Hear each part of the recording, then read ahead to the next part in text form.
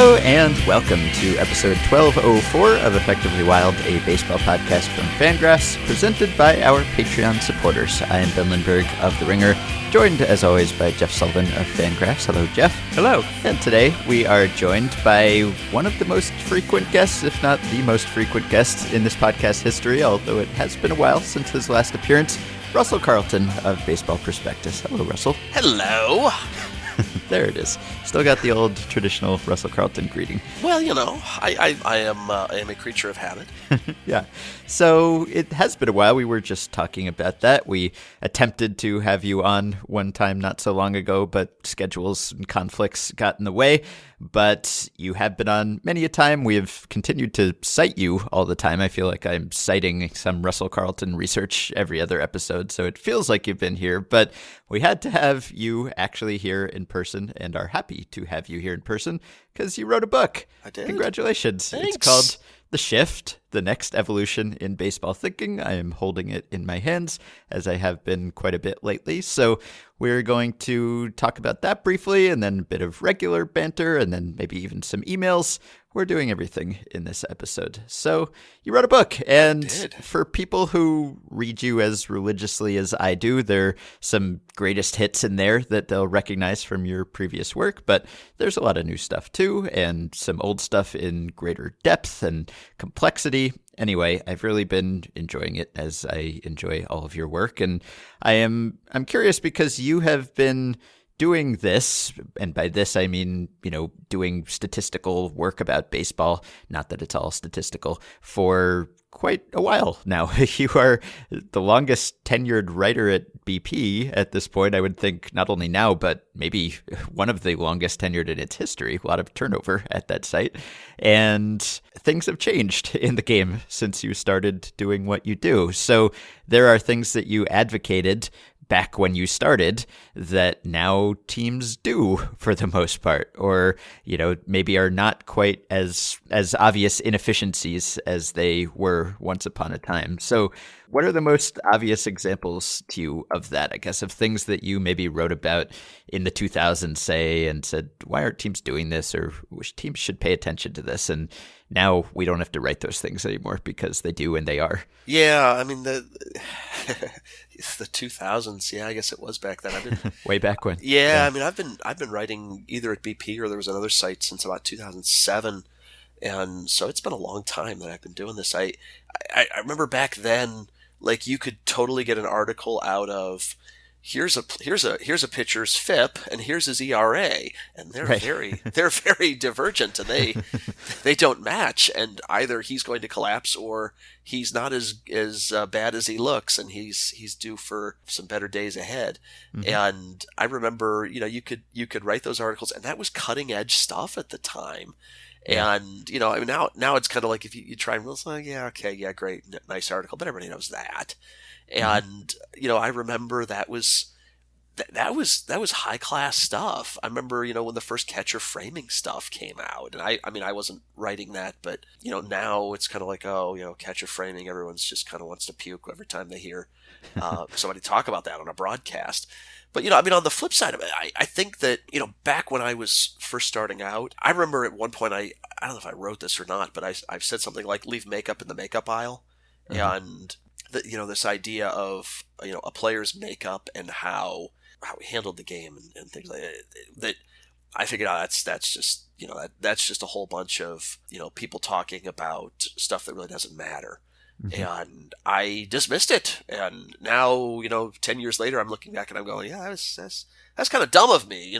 Teams are actually thinking about this now. And how can some of what we thought of as makeup, and some of it's garbage, but some of it that we thought of as makeup, it turns out to have at least a decent case for being studied, and in some cases has shown to be fairly predictive of future success. Mm-hmm. Yeah, and I remember that you wrote a pretty influential article about minor league nutrition and how teams should actually feed their minor leaguers, and maybe not every team does, but certainly more and more over the years, it seems like every few months I'm reading a new article about how Team X decided to get personal chefs for its minor league clubhouses or something. Or when we had Jonathan Perrin on the podcast not long ago, he was talking about how well the Brewers are feeding their minor leaguers these days. Again, this is something that should have happened long before it did, most likely. But now I no longer link to that article quite as often. I'm sorry, because it's teams okay, have 6 years old. yeah, right.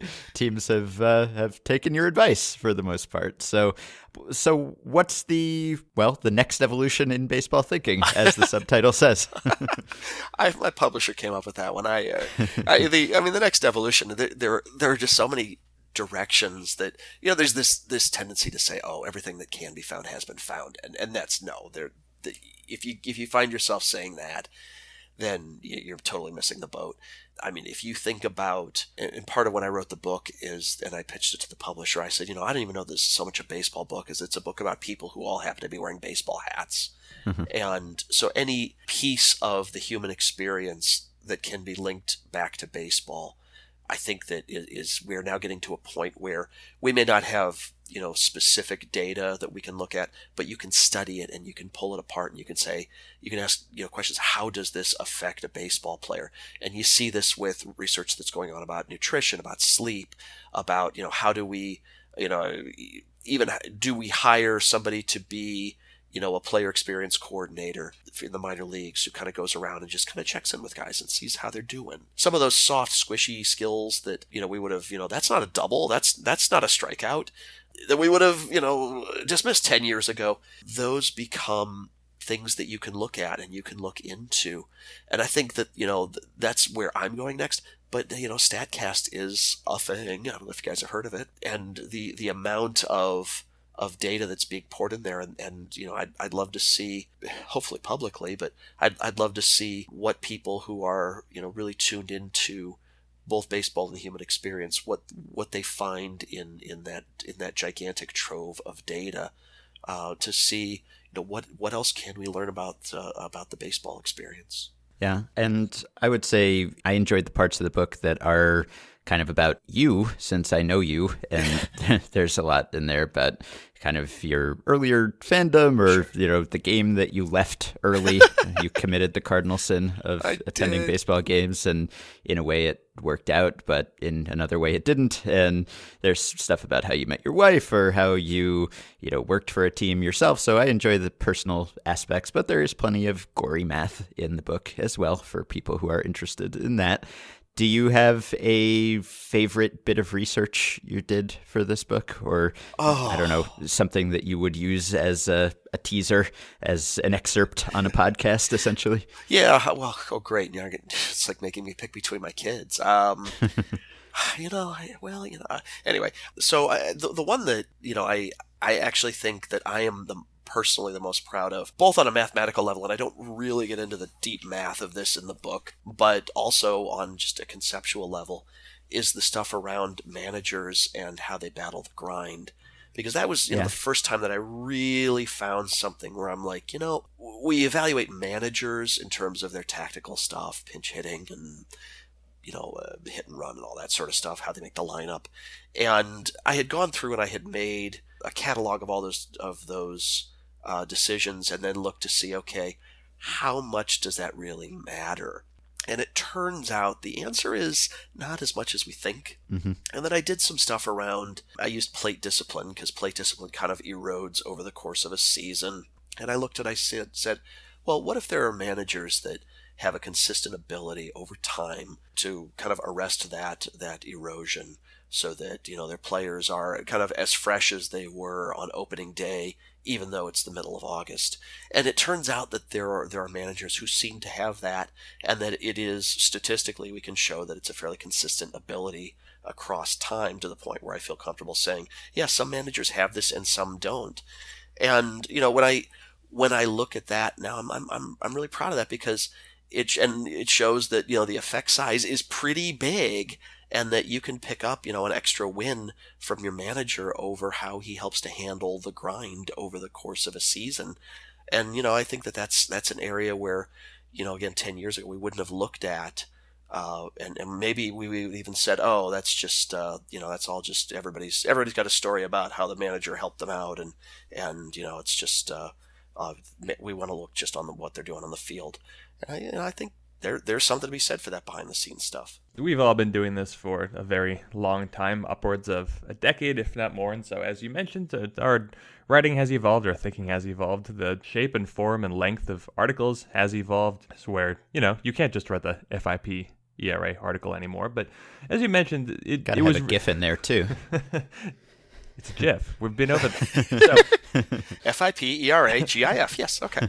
It was so easy 10, even 15 years ago to just talk about makeup and young players and dismiss it, as you mentioned. And now, of course, we look at that, and I think collectively we recognize, well, actually, this could go a long way toward determining how a player develops or how successful he is at getting close to his ceiling. So now, I don't know if this is a good question, but it's definitely a question. We can edit this out if it's bad, but you mentioned that your thinking on makeup has not only evolved, but it's more or less flipped. So if you had to sort of project now 5-10 years down the road, do you have a hunch of sort of your most recent strong opinion that you think is going to have maybe the rug pulled out from underneath it? Oh, wow. I don't know what I can think of, because I'm right about everything, obviously. So no, I mean, it's interesting because I would never have seen 10 years ago that opinion would have been pulled out from under me. And I mean, so it's very difficult for me to say, okay, what am I getting completely wrong now that and maybe, I don't know, maybe it ends up being something like, I talk about the infield shift in the book quite a bit, and maybe there's something I'm just not getting there because even though I wrote the book, and of course I expected it to completely and totally change baseball, teams are still shifting, and I'm sure they have other things that they know that I don't, and maybe maybe I look back on this in 10 years and I go, oh, maybe I completely and totally muddled that one. But maybe in 10 years nobody's shifting anymore. Yeah, I'm sort of having this hunch that it's really easy to look up players whose velocity has improved, and we all celebrate the guys who can throw 95 to 100. I wouldn't be surprised if a few years down the road we start to understand that's actually not really all that helpful, and that's more detrimental in the long run. But this is a question for you, not for me. That's my own. But I was curious. How many people have mistakenly thought that this entire book is about the infield shift? Oh my goodness, do I have to? On just about every promo piece I've done, I promise it's not 300 pages about, and then you move the shortstop a couple of steps to the right. And I mean, no, it's not all about the shift. It was just, I mean, my working title was The Thinking Game, which I kind of liked. And the publisher said, well, what do you think about the shift? And I said, oh, that's kind of cool too. And we eventually went with that one. But I think it's cool because, the shift it's neat in that it is a movement away from what used to be into what is now. So, it's kind of a nice little marketing tie-in. But yeah, I promise it's not 300 pages of shortstop positioning. Well, I just opened to a random page, and there is a table of BABIP versus the shift and BABIP no shift on this page. So I don't know if this story checks out. No, I've read many of the parts of it that are not also about the shift. Don't worry, people, although I like reading about the shift too. So go get the book. I think a lot of people who listen to this podcast are probably aware of it and hopefully have already picked it up. And I've seen people posting pictures of it in the Facebook group where Russell is also a member and regular participant. So you can get the book and ask him questions yourself right in our Facebook group. I'm around. Yeah. And we will move on to some other topics, but everything that you say is in a way an advertisement for the book. Oh, good. Because your insight, your speaking, it indirectly should convince people to pick up your writing, and I endorse it. So I'm glad that this came together and that you could join the fraternity of people who have written books about baseball analysis. There are a lot of us these days. Yeah, so. Well, I'm kind of late to the game, I guess. But buy the book anyway. Yeah, and you put your own spin on the genre. I think just your background as a therapist and the kind of non-statistical inquiry that you bring to the topic is something that not a lot of people have. So that sets you apart. as does the research, but you're kind of a double threat. You're the Shohei Ohtani of analytical baseball writers. Ooh, I'm tingling, Ben. Yeah, but you had a terrible March. Well, speaking of Shohei Ohtani, we didn't get to see any of him this weekend, sadly. Smooth. Weather. How's the weather where you guys are? Usually that's not a fun topic, but these days it seems like it's terrible everywhere, except I'm sure Portland is beautiful. Well, Thursday is going to be a mountain climbing window, so I'll be out of here. Uh-huh. Russell, how are things in the Atlanta area? Kind of, cold, I guess. It's Yeah. It's rainy. Well, if my phone buzzes during this podcast, it's the latest flash flood warning being beamed to my phone. So that's how things are where I am. So we had, 6 games or something postponed on Sunday, and a couple of those had already been postponed from previous days. And so there were a lot of people angry about not every ballpark having a retractable roof.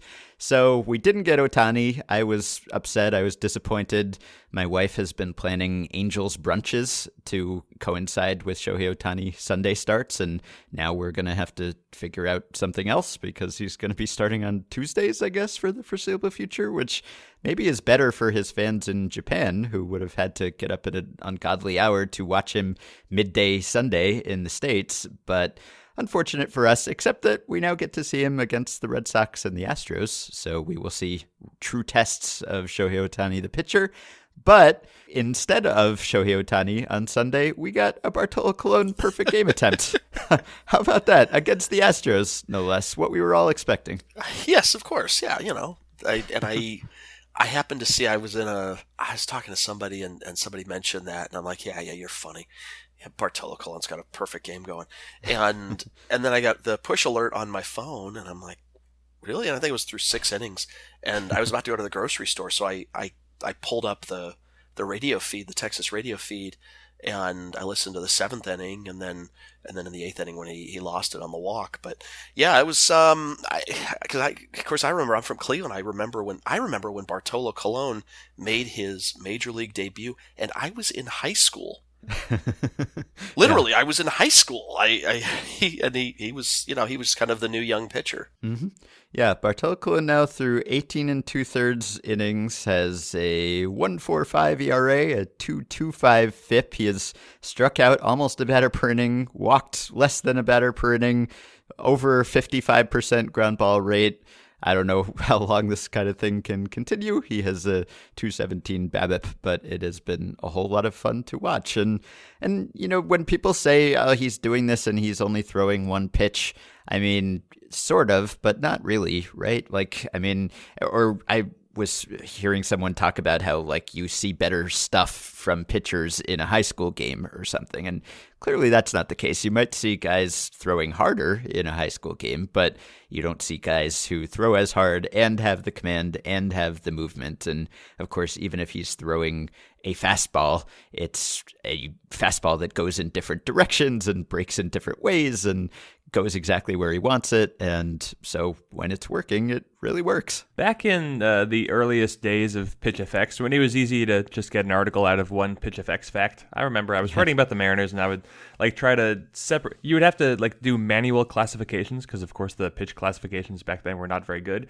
And someone like Miguel Batista or even Jared Washburn was almost impossible to get the pitches actually separated. Now, that didn't make Miguel Batista or Jared Washburn good, and I regret all the effort that I put into that way after the fact. But I think one of the things we're not very good at right now is it's so easy to talk about this guy's repertoire. These are the pitches he throws. Oh, this pitch has gotten faster. This pitch has added more depth. But we spend so little time talking about pitchers who can actually add and subtract on the pitches that they throw. This is, of course, what makes Rich Hill's curveball so good, or Lance McCullers' curveball so good. And this is how Bartolo Colon, and I guess to a lesser extent Lance Lynn, survive, because they basically have a fastball that they throw, but they are able to add and subtract and make it move a little differently. I don't have a measurement of how much better they are at that than anybody else, but I think that Colon leading the Texas Rangers in wins above replacement right now on the pitching staff is sort of proof that clearly he's able to make this work. Bartolo Colon has been almost a win more valuable than Cole Hamels this season. Right. Speaking of leading the league in wins above replacement or leading something in wins above replacement, Mike Trout right now is at the very tip top of the Baseball Reference WAR leaderboard. He's not at the top at Fangraphs, although he's close, but number one in all of baseball, Mike Trout, according to Baseball Reference WAR. Usually we say that Mike Trout being at the top of the WAR leaderboard is when we know that stats are meaningful and significant and stabilized, and it's maybe a little too early to say that still. It's April 16th, but there is Mike Trout regardless. He hits home runs in the snow now. And he has a 244 BABIP. I'm not familiar with this gentleman. Who is this guy? We've got a few episodes about him over the years. Wow. Yeah. I figured I should also bring up a couple teams. We haven't really talked about the standings so much this year because it is still very early to do that, but things have changed since the beginning of the season in quite a few divisions, right? We had the teams that people were calling the Super 7, or at least we had the 6 division favorites that everyone pretty much picked to win their respective divisions. The Astros, the Cubs, the Dodgers, the Indians, the Nationals, the Yankees. Some of those were closer than others, but I was just running the numbers here and I was looking at the 3 different methods of playoff odd calculations. So Baseball Prospectus, 538, Fangraphs. So at the beginning of the season, those 6 teams on average had a 71% chance to win their respective divisions. And right now, as we speak, that is down to 55%. And there are 3 of those teams that are, according to the consensus of those 3 systems, no longer even favored to win their divisions this year. The field is more favored than they are. So the Astros, all these teams' playoff odds have fallen since the start of the season, but in some cases, not all that significantly. Like the Astros are down from, they were about, 82 at the average of these 3 systems to win the division at the beginning of the season. Now they're down to 73. Or the Indians are barely down. They're down from 85 to 82. On the other hand, you have the Yankees, the Nationals, and the Dodgers, even the Dodgers, who now, according to these systems, are not the favorites. Now, according to some systems, they still are. Like Fangraphs actually diverges pretty dramatically from the other 2 methods where it comes to the Dodgers. But according to these 3 systems, these teams are no longer more likely to win their divisions than all of the other teams in their divisions put together. So to what extent are you guys buying that? We're talking about the Dodgers, the Nationals, and the Yankees here. Which one is in the most hot water here? I mean, what I like here is that I was very strongly convinced that the Yankees, Indians, Astros, Dodgers, Cubs, and Nationals were all the clear favorites, the Yankees being the only team with kind of a race, and not a single one of the teams is in first place. Not one. It's 0 out of 6. So, I mean, I would think I'm going to let Russell take this one over in a few minutes, so a few seconds even. But I think that the one that is catching my attention, I think we sort of probably all shared a hunch that the Mets would be good. They'd be a strong team if they could keep their pitchers healthy, and that is sort of a day-to-day thing. But I mean, it's surprising that they're 12-2, but it's not a surprise that they're good. It is funny how we haven't heard anything bad about Gabe Kapler in a week since the Phillies have won every game. And I think the Diamondbacks are the clearest threat here. The Dodgers have obviously been without maybe their best position player, and their pitching staff is thinner than it's been in a while. They do still have Clayton Kershaw, who's amazing, but the Diamondbacks are quite good, and I think there's a strong argument that they were underrated coming into the year. Now their own rotation depth is going to be challenged, because I'm going to guess Taijuan Walker's no structural damage is probably major structural damage, so we'll see about that one. But we're looking at a 5.5 game gap already in the National League West. The Dodgers are worse than the Padres, Giants, and Rockies too. So that one I'm starting to wonder about. Boy, yeah. I mean, taking a look at it, I kind of wonder what on earth happened to the Dodgers. I mean, there was that's the one that was kind of opening up the newspaper in the morning and looking. I'm at a loss to explain what's going on. I mean, okay, let's put in the standard disclaimer. We're talking about 15, 16 games for everybody, right? And I'm guessing that if you just pulled a random sample from last year over 15 or 16 games.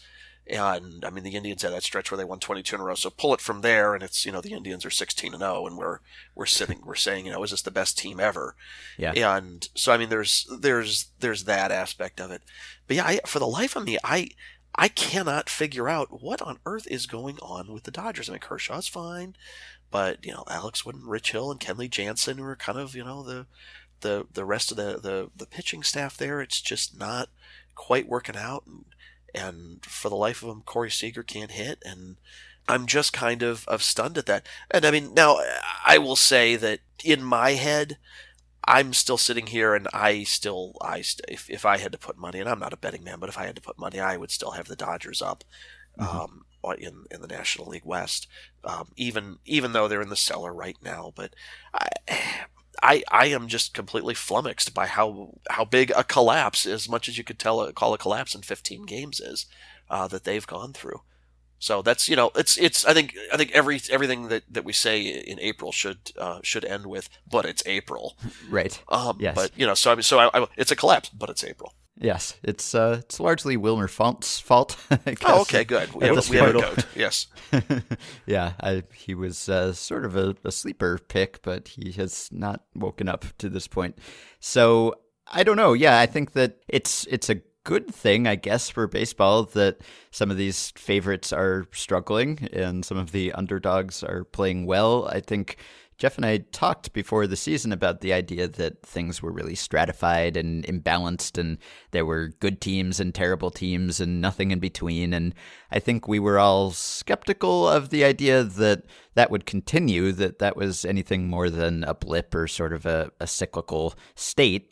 But it did sort of seem to be the case for this year. Just looking at, say, the preseason playoff odds, they were a little anomalous in that sense, in that it did really seem like the favorites were overwhelmingly the favorites, and the other teams were more underdogs than they usually are. And so here we are, just not even a few weeks into the season, and things are almost reset in a way. I mean, it doesn't mean that any of these teams is in permanent trouble or is doomed or anything, but if the season started today, then people would not be saying the things I think that they were saying just a few weeks ago about how this is going to be a boring season and, it's all locked up already. And we were skeptical of that idea anyway, because people said the same things about last season too. And to be fair, last season, the favorites won their divisions essentially, but it was still an exciting season with surprise teams and flop teams and interesting races. And so I expected that to be the case this year, even though, I thought all of these teams would probably win their divisions with the possible exception of the Yankees. Anyway, here we are. It's been fun to watch so far. There's a lot of uncertainty, and the Mets are 12-2 as we speak, and they're starting a series against the Nationals. And as Jeff says, it's kind of, they were always the team with the biggest error bars around their projection, and everyone said they're going to be great or terrible, or they have the potential to be either because of their pitching staff. And for the first time, all of their pitchers are healthy, which means that they can put some of the excess pitchers in the bullpen, guys like Lugo and Gesellman, and those guys have now been really good in the bullpen, and Conforto is back and completely healthy. So all the health questions that they had and have had for years now have at least been temporarily answered with green lights. So I don't know whether that will continue, but it's not hard to pinpoint the secret of their success so far. Yep. Yeah. All right. So should we take some emails? Anyone else have banter that they want to inject here? Let's see. So it was just a few weeks ago, we were all concerned about Shohei Ohtani and thinking that Ronald Acuna was getting screwed, and now Shohei Ohtani is one of the best players in baseball, and here's an MLB.com headline: Acuna unlikely to be called until play improves. Ronald Acuna has gotten off to a slow start in AAA. How much of this do you think? So we have passed the date at which Acuna could be called up and not have the Braves lose that year of service time. So as we saw with the Cubs and Chris Bryant, some teams are not afraid to just bring the player up, make it all obvious, telegraph what they're doing, but, what's going to happen? The grievance is still pending, as far as I know. But with Acuna, the Braves are waiting. I know Preston Tucker has hit some home runs and whatever, but how much of the Braves having Acuna still in the minors do you think is posturing and trying to sell this versus they actually think that he needs a little more development? Oh, and speaking as our official Atlanta resident, I think that this is actually a developmental thing. I mean, he has been scuffling at AAA, and I mean it's been tough. And I mean, in reality, I mean the Braves aren't going to go anywhere this year. I mean, I know they're doing well, but they're not projected to win their division this year. And so you don't need to rush him And I mean, part of it might have been that they were thinking, if he gets off to a blistering start, we're going to leave him down until whatever, April 12th or 13th or whatever the magic day was. But since he is scuffling, well, why force it? This is a consolidation year in Atlanta, and you might as well make sure that he's good and ready so that he doesn't come up and have just a kind of a disaster first couple of weeks, and then you're trying to reconstruct him psychologically. I mean, last year they had the Dansby Swanson experience where, Swanson was kind of the consensus early season rookie of the year favorite. And he had, what turned out to be a terrible season and ended up being sent back to AAA. And, I think that some of that is probably going to weigh heavily on them. So that, maybe they're saying, let's just be careful. What is the rush, really? Mm-hmm. And you're actually going to make it to SunTrust Park before Acuna does, because you're heading there right after this podcast, I believe. I am, yes. Yeah. And yeah, this is the time of year when you hear lots of teams saying, well, we may not call this guy up just because they don't want to look like they are waiting until that precise day. So the Yankees have been sort of saying similar things about Gleyber Torres, who's hitting very well in AAA, and Aaron Boone has been asked about whether he's coming up and has sort of demurred. But it'll be interesting. I think, Acuna was maybe the greatest threat to Trout and Ohtani in terms of number of listener emails we would get about a player this year. And thus far, that has subsided for a few weeks. By the way, one other thing about all the cancellations and the weather, Jeff Passan noted in an article on Monday that attendance is way down. He noted that it's, the average crowd of 27,532 over the 221 MLB games played this season is about 2,700 fans per game lower than last year through the same point. Over the course of a full season, that would amount to a drop of more than 6.5 million fans. Of course, this is largely weather related. I don't know how much it's weather related, but Jeff also notes that this is the most postponements in April since 2007, and we're only about halfway through April. So I would guess that has a whole lot to do with it, and that this will bounce back, but I don't know, cause for concern, either of you, do you think? Yeah, baseball's dying. Yeah. This is a consequence. I mean, I know that we just had a bunch of games postponed in the middle of April, which was always going to be baseball season, but they started the season earlier than, I don't know if it was ever, but they started the season early this year to get a greater number of off days built into the schedule. And the funny thing about that is now, I guess a lot of teams have used those off days because now those later off days have been filled with replayed games. So that's going to be an annoyance, but the obvious solution here is to shorten the season, which no one's ever going to do. That's right.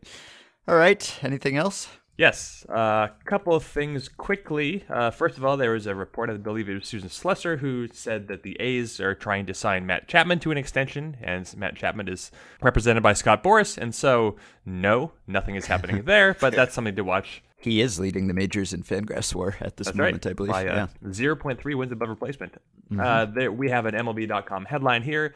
At 27, Nolan Arenado, already in rarefied air. The definition of rarefied air is of air, especially that at high altitudes of lower pressure than usual thin. He is in rarefied air half the time. But more importantly, over the weekend, Matt King on Twitter sent Ben and I a video of Michael Cederoth. I believe I'm pronouncing this correctly. He is a pitcher in the Giants system. This is in the California League, and Michael Cederoth has a jump delivery. I don't know if it's more Jordan Walden or Carter Capps. I think it's more Carter Capps, but this is an interesting follow-up because it was a year or two ago that I was tipped off to a guy, Nolan Riggs, also in the low levels of the Giants organization, who was attempting a jump delivery that he didn't hang on to, I believe, but it was something that he experimented with, and I heard that it was the team's idea that he do that. So we have now, it looks like, 2 pitchers attempting a jump delivery in the lower levels of the Giants system within a couple of years. So something to keep an eye on as Carter Capps has faded from complete relevance. Yeah, this could be the next evolution in baseball thinking. Wow, that's a great line. Can I use that? Sure. Okay. All right. Should we take some emails? Let's take some emails. Let's do it. Why not? All right. Patrick says, as of April 15th, Chris Bryant is currently leading the Cubs in OBP, OPS, walks, and batting average. Meanwhile, the Cubs' leadoff spot is a black hole. Why shouldn't Chris Bryant lead off? The usefulness of Bryant as their best hitter is partially neutralized if he's coming up to bat with one out every time. Putting Bryant in the leadoff spot versus second in the order would also get him a handful more plate appearances a year. Plus, it's not like there aren't a number of power hitters behind Bryant that could be slotted in as the second batter. I would imagine a 1-4 order of Bryant, Rizzo once he returns from the DL, Contreras, and Zobrist would probably be the most effective. This gets your best 4 hitters in the lineup virtually every day, barring injuries and rest, and getting them the most plate appearances rather than platooning Happ or Almora in the leadoff spot. Russell, you've written a fair amount about lineups and batting orders over the years, and in the book, I know that it's kind of become standard sabermetric thinking that you put your best hitter in the second spot, and we have seen teams do that more and more. We've also seen teams put better or more powerful hitters in the leadoff spot increasingly as well. So again, I guess not that this matters all that much whether Bryant is hitting first or second in the grand scheme of things, but is there a case for your best hitter not hitting second depending on how your lineup is constructed? Oh, sure there is. And well, of course, you have to recognize that the Cubs have a manager who's known as an old traditionalist who never varies from his ways, and that you have to think about that for a minute. And so maybe that's what's keeping it. I know it's Joe Madden. But there's definitely a case for that. I mean, realistically, you want as little as lineup construction actually matters in the grand scheme of things. And I think that we should put that caveat in front of it.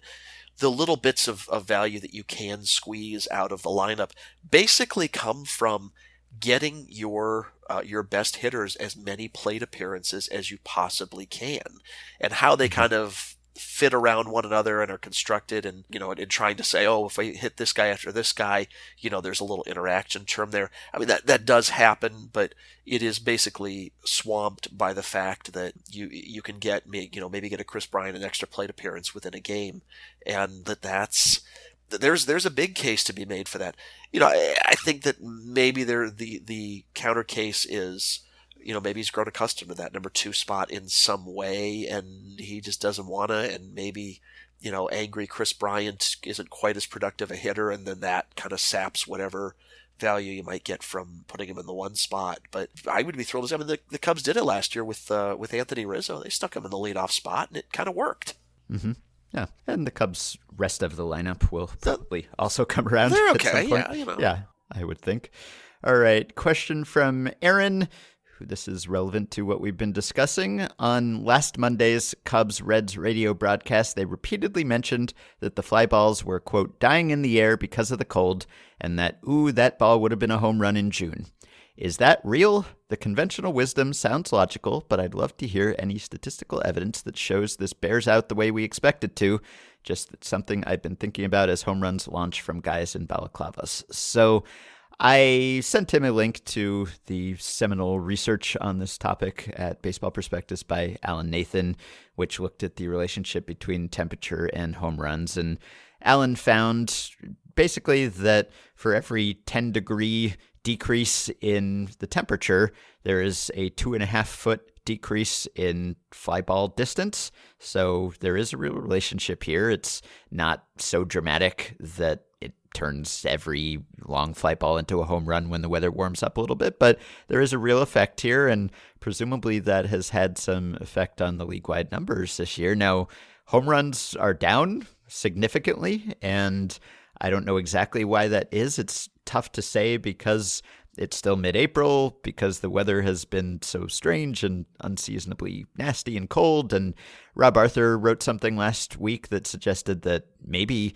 there is more air resistance on the ball, whereas in the last couple of years it seems like there's less and less. So could be ball related, could be guys swinging for the fences and raising their launch angles so much that they've overdone it and now they're popping up instead of driving the ball, or it could just be the cold and the weather. Do you guys have a leading hypothesis? I'm going with weather. So on fly balls and line drives, so far the league average exit velocity is 92.9 miles per hour. Last year it was 92.1. This year on fly balls and line drives, the average launch angle has been 26.1 degrees. Last year it was 26 degrees. So if anything, if you can trust all these numbers, the fly balls and line drives are being hit a little harder. They're just going out of the park less often, and I am going to blame weather for that. Yeah, I mean, I think that we have this idea of, oh, the ball is lively or whatever explanation you want to have for that. But, we kind of remember the last baseball that was being played, and our memories from last year are all kind of colored by the fact that, oh, well, it was July and August for a lot of the time. And, now we've just got this sample of April, and we're kind of a little, why isn't the ball jumping a little more? And we kind of forget that every year, well, it warms up a little bit, and we know the physics of it, that the ball carries a little bit more. And I think that there's this, it's probably overstated in people's minds, that would have been a home run in June when it was just kind of a pedestrian fly ball to left. But, you're talking about, a 10 degrees, if 10 degrees of temperature is 2.5 feet of distance, well, we're playing games in temperatures that are, 20, 30 degrees colder than you would get on your typical July night. And so you're talking 5, 6, 7 feet on a fly ball. And, that's going to turn a warning track ball into a home run. Sure, no problem. And so I think that, this seems like it's just one of those things that happens every April, and kind of like how when the first snow of the season comes and everybody forgets how to drive in the snow, we kind of forget that this kind of happens every year. Everyone should be familiar with weighted on base and expected weighted on base, which is a baseball savant. So last season, again, looking at fly balls and line drives, the league average actual weighted on base was 6 points lower than the expected. So anyway, pretty good agreement between expected results and actual results. This year, the expected weighted on base average is 76 points higher than the actual weighted on base average, which means the numbers have expected far more balls to go for doubles, triples, and home runs than have actually happened. Now, that could be, I guess, a change in the ball, which is not something that we observed in spring training, but I think this is the cold weather. Right, yeah, that's the surprising thing. And that makes you think that maybe it is the weather. It was not snowing for the most part in Florida or Arizona, so the ball was flying there. Home runs were up, and we expected that to continue. So we'll see. I mean, at this point, the weather has been cold enough for long enough. It's not like it will be warmer to make up for that later. So maybe home runs will be down or not up over the course of the full season just because of the weather thus far. But if we had to project what would happen from here until the end of the season, maybe it would look more like last year than it's looked so far this year. All right, Russell, you want to sub in with a stat blast of sorts? I guess. Do I get the theme song to go with it? Yes, you do. Yes! They'll take Adidas that's sorted by something like ERA minus or OBS plus, and then they'll tease out some interesting tidbit, discuss it at length, and analyze it for us in amazing ways. Here's today's Stat Blast. Okay. So, since I wrote this book called The Shift, The Next Evolution in Baseball Thinking, available wherever you can buy a book, I actually had one that kind of ended up on the cutting room floor, but it was with the Cologne game. It got me thinking about a story that I told in the book and then had to cut for space. And it was kind of the original Bartolo Colon, except that, this guy was not quite as memeable, and we didn't have GIFs back then. But I don't know how many people out there are familiar with Odell Jones. And Odell Jones was a guy who was... If you actually go to his page, he's got one of the weirdest looking baseball reference pages that's out there. Because he debuted in 1975 and he was 22. But then he missed the 1976 season. And then he pitched 77, 78, 79 and missed 1980. And then he pitched in 81 and missed 1982. And then he pitched in 83 and 84 and he missed 1985. And then he missed 1987. So there's just these weird gaps. And for a guy who had a 13-year career, at least in terms of when it started to when it ended, there's a whole bunch of stuff that's missing in the middle.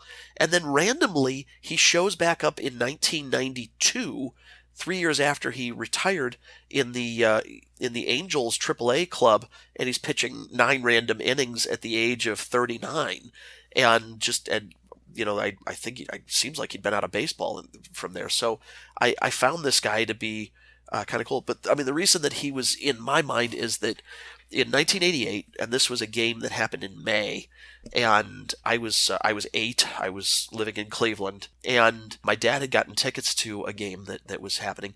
And you have to remember that at the time, the Indians had just been awful for decades, and they had a little resurgence And at the time I looked this up, they were actually a game and a half out of first place, and this is late May, and they were a game and a half behind the Yankees. And so, you got 38,000 people that showed up for this game that night, and they were playing the Brewers. And I remember the big news was that Teddy Higuera, who was supposed to start, couldn't start, and I forget exactly why. And so for some reason, the Brewers were like, well, okay, we need a spot starter.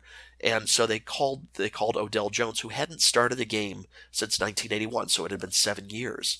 And I remember I went to the game, and we all thought, oh, well, I've never heard of this guy, so this will be easy.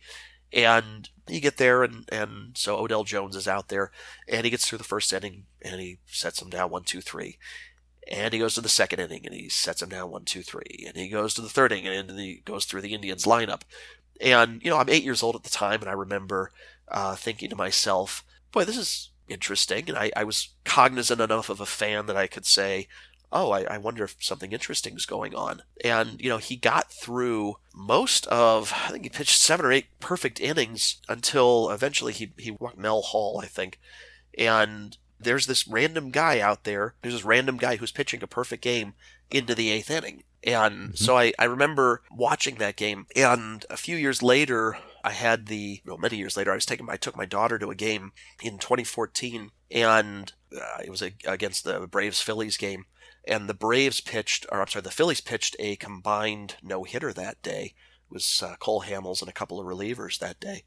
And I remember having that same feeling of, how do you cheer in that situation where it's the road team that's doing the thing, in this case the no-hitter or the perfect game, and yet you want the home team to win, but how do you handle that? And I remember my daughter was 5 at the time, and I remember leaning over to her and I said, I wish you were older so that you can understand what you're seeing here. And so I thought back to that Odell Jones game of, I was just barely old enough to understand what I was seeing at the time, and to fully appreciate it. But Odell Jones, it is just the craziest page on that I could think of, because it's just this guy's career doesn't make any sense. And after that game, they gave him one more start, which didn't go very well, and then he kind of went back to being a mop-up bullpen arm, and then he was out of the majors and he never appeared again. And he had this one day where all of a sudden he was just completely unhittable. Yeah, it happens.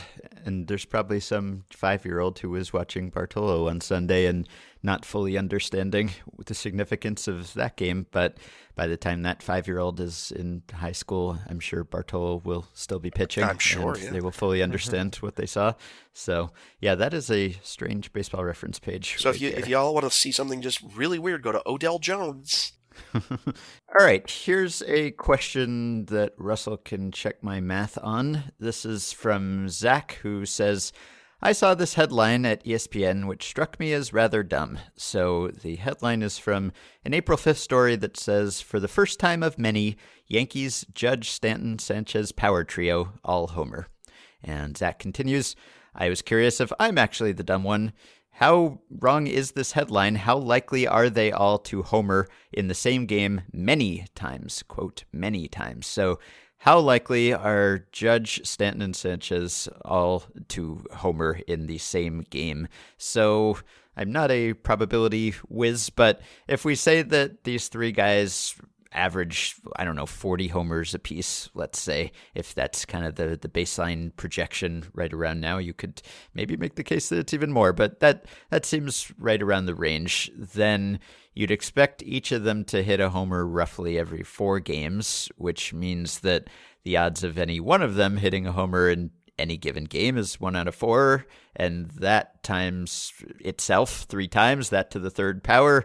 The odds of all 3 of them homering in a given game should be 1 out of 64, I would think, which would mean that you'd expect it to happen about 2.5 times per season, I guess. And of course, the events aren't completely independent, right? Because you might be more likely to all home run certain days because of the ballpark and the opponents and because it's June and the weather is warm. But if we just kind of gloss over that for now, 2.5 times per season. And I guess that's not many, but when you consider that none of these guys is old and they're all under team control for several more seasons and you wouldn't expect them to decline precipitously in the near future, I think you could plausibly, somewhat accurately say that you expect this to happen many times. Yeah, I just ran some quick math along the same lines, and I'd expected about 3 times over a course of a 162-game season. And, figuring, 45 home run power for each of them, and maybe that's a little optimistic, but yeah. But you figure, okay, well, you kind of figure 4 plate appearances a game, and over 162 games, it kind of comes out to 3. So I would expect that to happen, a couple times a year. It wouldn't be something that you see every day. It's might be worth a headline, but not worth a wow. So yeah, I think so. I'll buy it, just given that they're all teammates for the long haul, presumably. All right, this question sounds like a hypothetical from a Russell Carlton article, I think, so I've been saving it. This is from Sean in California. We were just talking about Odell Jones. This is Immaculate Jones. Subject, Immaculate Jones loves the 3rd inning. So Immaculate Jones is searching for his new team. He's never allowed a run, given up a hit, or done anything other than strike out every batter he faces on 3 pitches. Given this, who wouldn't want Immaculate Jones on their team? Well, here's the catch. Immaculate Jones is only willing to pitch the 3rd inning, and he insists on doing this every other game the team plays, leading to 81 very predictable innings and appearances. Given the limitations of a 25-man roster, accommodating Immaculate Jones would be rather challenging. Would a team construct a roster with 3 starters and 9 to 10 relievers and attempt a bullpen game every other day, or is the value of 81 perfect innings during a very inconvenient spot in the game not valuable enough to make room? Aren't the Rays basically trying that this year? Yeah, I don't think they have Immaculate Jones. Well, but they are don't, trying. but, it's...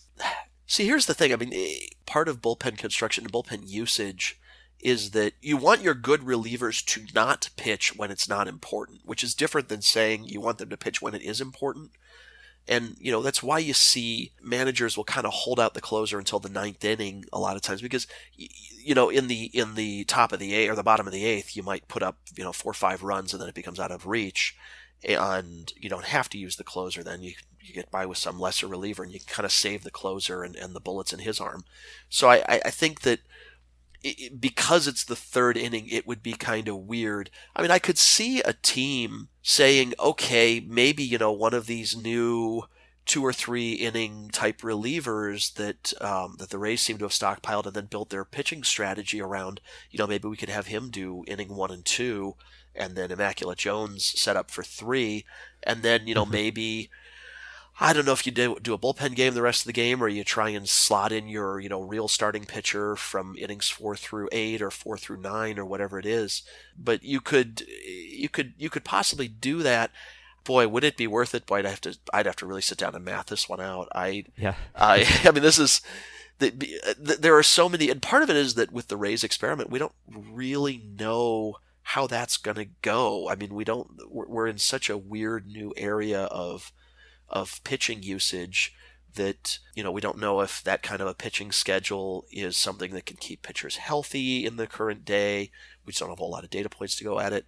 Do you have the right guys who would thrive in that sort of role? So, I mean, I can be totally weaselly here and say, well, it depends, but my thought process here is that would be really, really cool if it happened.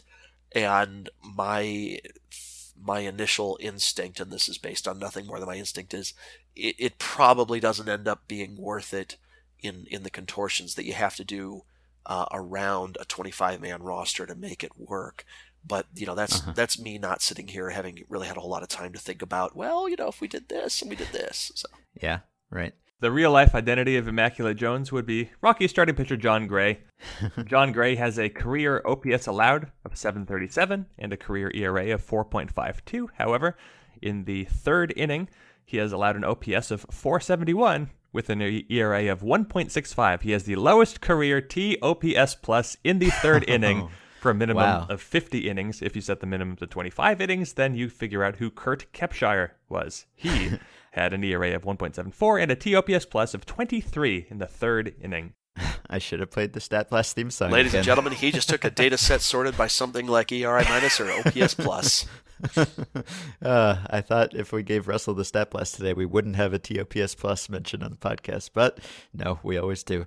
All right, Jeff, you already answered this one via email, but you can start it off and then we'll see what Russell thinks. I guess this is a question from Peter, although I think it's a question we've received from multiple listeners. A few episodes ago, you talked about John Lester's bounce pass to pick off a runner, and it got me thinking. Let's say a pitcher was so bad at pickoffs that every base runner could advance to the furthest unoccupied base, not including home. So if a runner walks with the bases empty, he is automatically at third. If the next batter also walks, he moves to second, etc.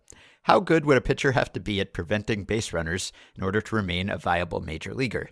And how much worse would an elite starter like Kershaw or Scherzer, etc., be all of a sudden if this ailment befell them? So the worst... defensive run saves keeps track of some sort of stolen base runs, as we'll call it. And we only have a decade and a half of this information. But the worst season on record, actually two of the worst seasons are back-to-back with the same guy. Chris Young, the Padres starting pitcher, many teams starting pitcher, but the Padres starting pitcher in 2007 was 7 runs worse than average in terms of stolen base prevention. And here's why.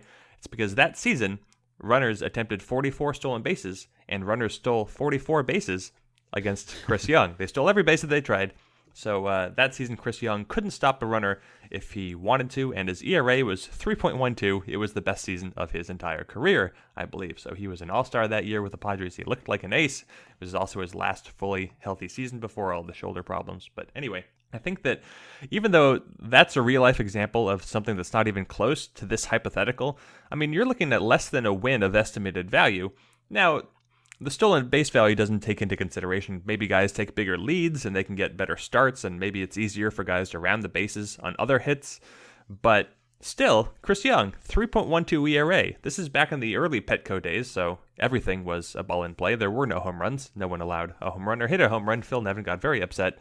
But if the worst we've ever seen was a little under a win of lost value, then I would think that even at this hypothetical, you're talking like 2 or 3 wins max, at which point, yeah, it's going to be hard to be good, but really, really good pitchers can still be useful, even if they let guys just keep going. Yeah, I mean, I think the answer to this question is, how good of a pitcher do you have to be to make this work? And I think, isn't the answer John Lester?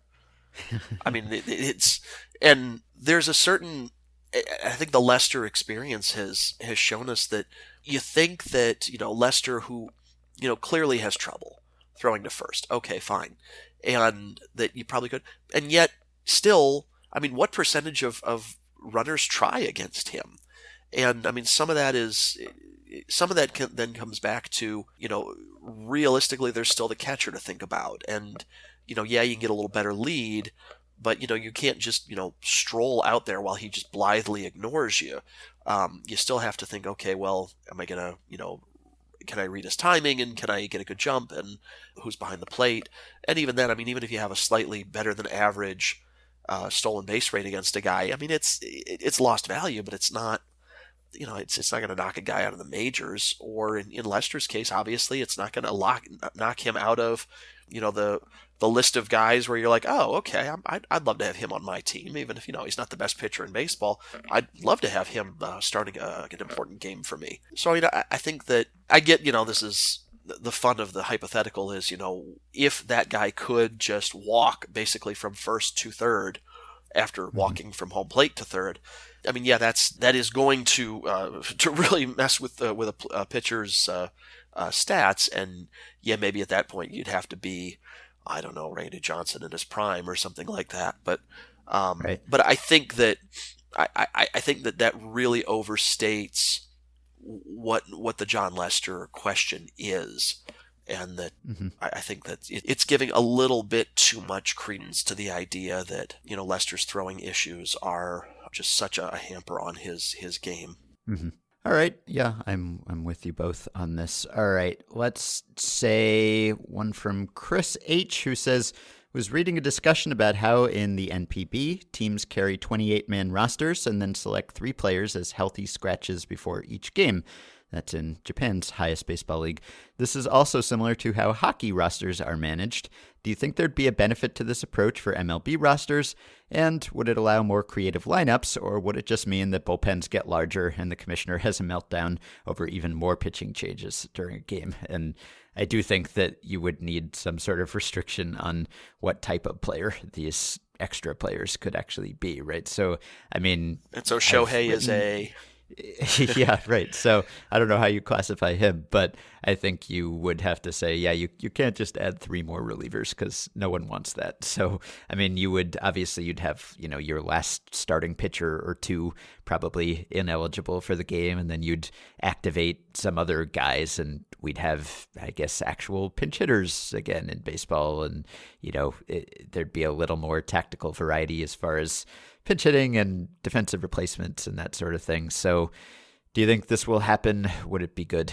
I once proposed something in an article, and it was that, effectively most teams have a 21 or 22 man roster that they take to the ballpark because, you technically have 25 guys on the roster, but last night's starting pitcher isn't going to pitch. And probably the guy from the night before isn't going to pitch. And probably the guy from the night before isn't going to pitch. And, you are more likely to see him in like a 14th inning pinch hitting role because we're out of players on the bench and somebody's got to go up and hit for the pitcher, and it might as well be him. And so I think that the idea that I had was a 28-man active roster, but only 22 are allowed to use in the game. And I had it in mind that, using more of a tandem starters approach would be more viable by then, because if you try and use a tandem starters approach on a 25-man roster, then essentially you kind of have 6 spots that are just dead spots, and you can't really run a major league team that way. But I think that, behaviorally how that would be implemented is that you would probably just have the last 3 nights starting pitchers would be sent to the healthy scratch list, and yeah, I'm guessing that those 3 guys that would now be allowed on the roster would all be relievers. I as much as I'd love to believe that teams would get more creative in that, I don't have that much confidence in them. I think that we would just see a parade of relievers. Yeah, this feels like something that would be tried in September 1st, and we've already seen talk about this, where you want teams to at least have 25-man active rosters, but you still have expanded rosters, so you have more players available to you, but maybe they shouldn't be available every single day. So I would imagine that something like this could or should or would happen, but we'll see it tried in September 1st, because right now the rules don't really make sense, and then we'll go from there. To give you some idea, if you think about, occasionally you'll see a team that has, a guy go on the DL or a starter go on the DL, and what they'll do is they'll hide a player for a little while, and they'll say, okay, we'll put him on the DL, but we won't need his rotation spot for a couple of days, so we're going to call somebody else up for those 3 days that we don't need him, and then we'll send him back down when the regular start, with the guy who we're going to have him start in that place comes up. And you'll see teams play around with that, and the guy that they always bring up is a reliever. They always do it. It's always a guy for the bullpen. And so, I think that's pretty much the best evidence that we have on how people would actually attack that. So, yeah, that's, if you like the parade of relievers, boy, that's a great strategy for you. But if that's not something that you like, well, I would not recommend that as a way to get baseball to be more creative. I think you'd just get more of the same. Yeah. All right. Quick one maybe from Seamus, who says, a first baseman in the low minors, let's call him Jeff Lindbergh Miller, knows the aim of every pitch thrown to him. Of course, if the pitcher misses his spot, this foresight will be moot, and Jeff is highly likely to miss if he swings.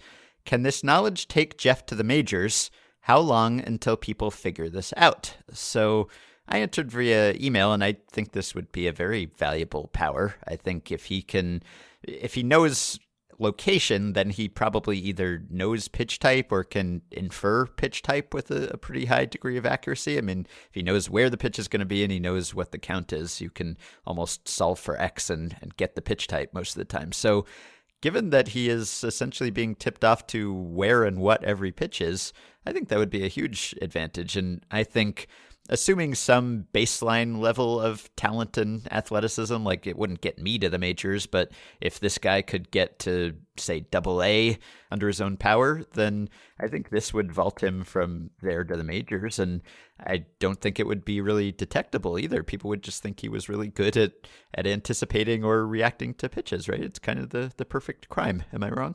Yeah, it's a little bit. That's what Mookie Betts is. I guess so. Well, I mean, but to think about, I mean, even if you know, okay, I know he's going to waste this pitch, down in the way, or I know he's just going to, try and make me chase off the corner, and Yeah. to know that, to say, okay, I see what you're doing there, or even just to know, I know he's coming inner half, I know he's going outer half, between those two. And yeah, I mean, maybe he misses his spot and fine. I mean, I guess the idea is that, if he's going to swing to that point and he doesn't do the obvious and kind of go, okay, I know what he's thinking. I'm not going to do the obvious and kind of go, well, he might miss, so I'm going to adjust accordingly. But if the conceit is that he not only knew, but he would be forced by something in his brain to swing to that point, that would be a lot less valuable. But man, the ability to say, I know where this guy's going to throw, and I know what he's going to do. I think of just the extra balls that you pick up by kind of knowing in advance that he's just going to waste this one, and that's his strategy.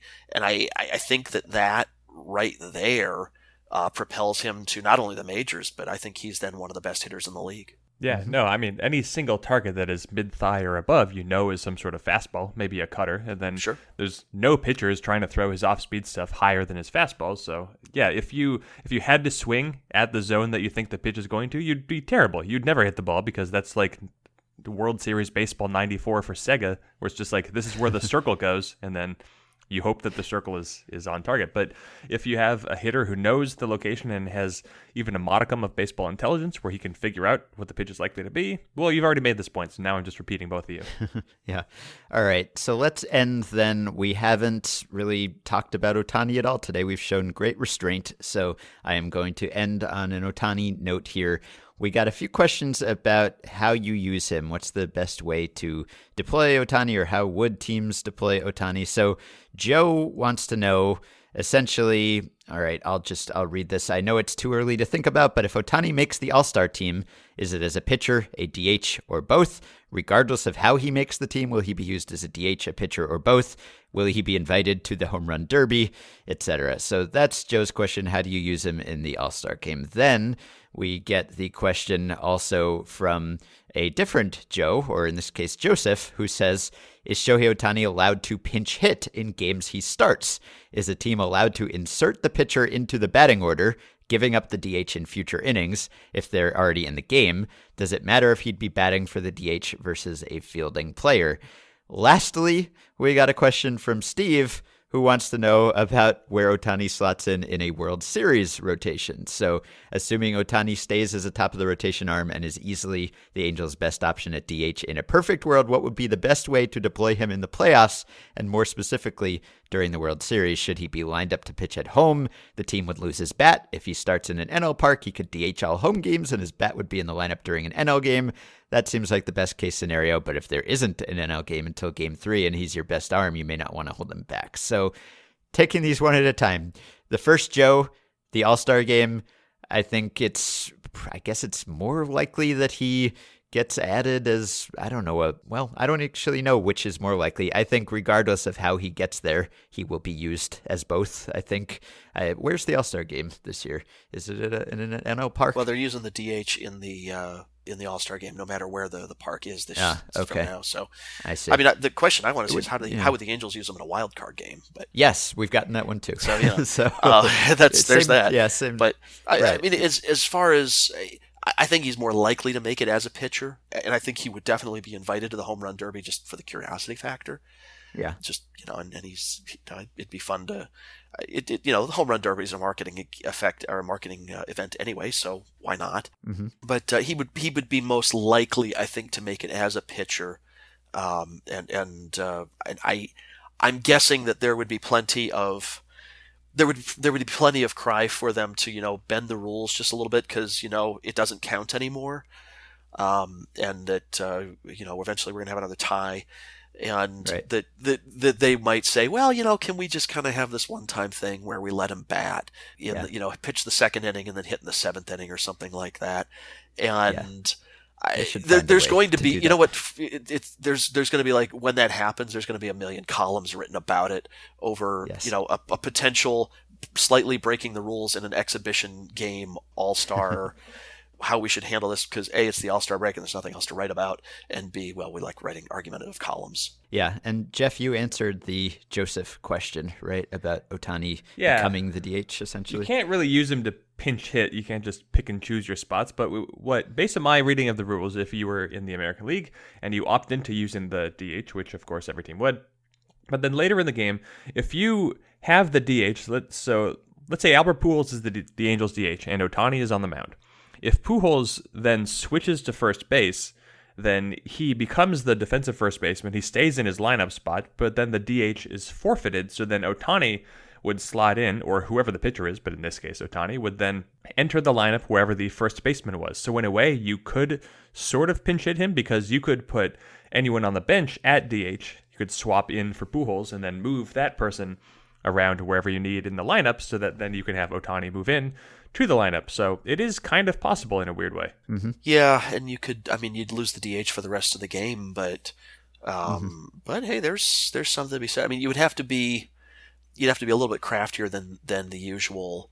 You know, in the heat of the moment, you kind of go, "Hey, Shohei, get your bat," and you could do it, which is, you know, might be kind of fun to see them try it at some point. And I mean, the wild card game scenario isn't even unlikely. It's the Angels are one of the likelier teams to be in the wild card game, so we don't know what park it will be in, whether there will be a DH or not. But I mean, obviously you start him unless, you know, maybe Garrett Richards has been really amazing or something.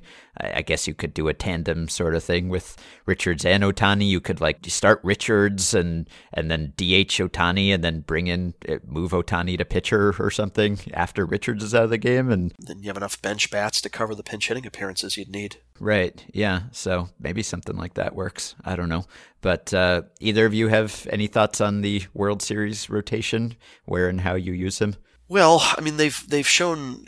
We know that from NPB, he can play in the outfield. Yeah. I kind of wonder how much the Angels have thought about that as far as, you know, do you want your ace starting pitcher making throws from right field even on a non-throw day?